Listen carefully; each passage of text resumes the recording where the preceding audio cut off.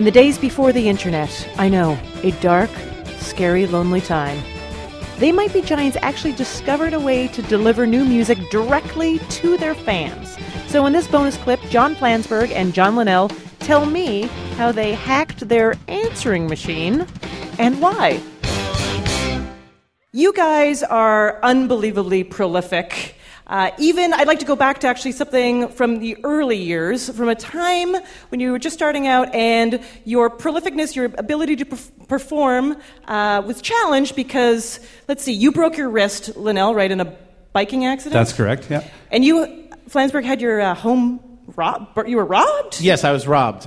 I have to tell you, I never told my mom that I was robbed. Sorry. And I have a sneaking suspicion she's going to hear this episode.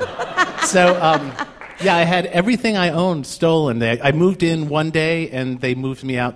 I actually worked overnight. They took everything out during the night. Everything? Yeah, I was working for Metro North, and they just came in while I was at my job and took everything. It was all in boxes, so it was ready to go. Because you were moving? Yeah, I had moved in. You didn't even unpack it. You were just like, here we are. It was a different kind of Bed-Stuy back then. Right. Oh, got it. Yes. But you guys still wanted to get your music out there. Yes. So I understand that you basically recorded something on an answering machine? Yeah, we bought, believe it or not, answering machines were a brand new emerging technology, and it was actually it seemed like a sort of a slightly edgy thing to do. We just dedicated ourselves to recording a song on an outgoing message, and we would advertise it in the Village Voice when people still read newspapers. And it was wildly successful. What did the ad say? It said, dial a song.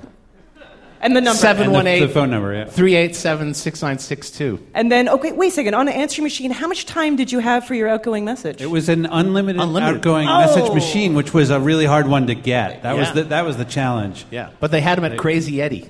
That's right, yeah. And then I guess people would leave you messages? Well, they did it first, and then eventually our egos couldn't withstand the kinds of messages that people were leaving. So we turned off the incoming message part and just had the outgoing. Had the outgoing Exactly. message. I'll tell you, this is also sort of speaks to how much things have changed. Right in the middle of it, they introduced the 718 area code, and that seemed like a real catastrophe to us. It was like, nobody's going to be calling the 718. It was like the stigma. Oh, yeah, right. It's not 212. We were tainted. Yeah, but they Branded. did. But yet you were doing the... Bridge and tunnel. Bridge and tunnel. The opposite of cool. But you were the coolest because you were doing DIY distribution in a way that no one had even thought of. If only you could go back to the past and tell them that was cool. I am asking you to revive this. This is what I'm asking you to do. We're going to find an answering machine. Yeah, it could be done. Through the internet. Yes. We're going to find 100 rotary telephones. 100 rotary telephones. Blue canary in the alley by the light switch. Who watches over you?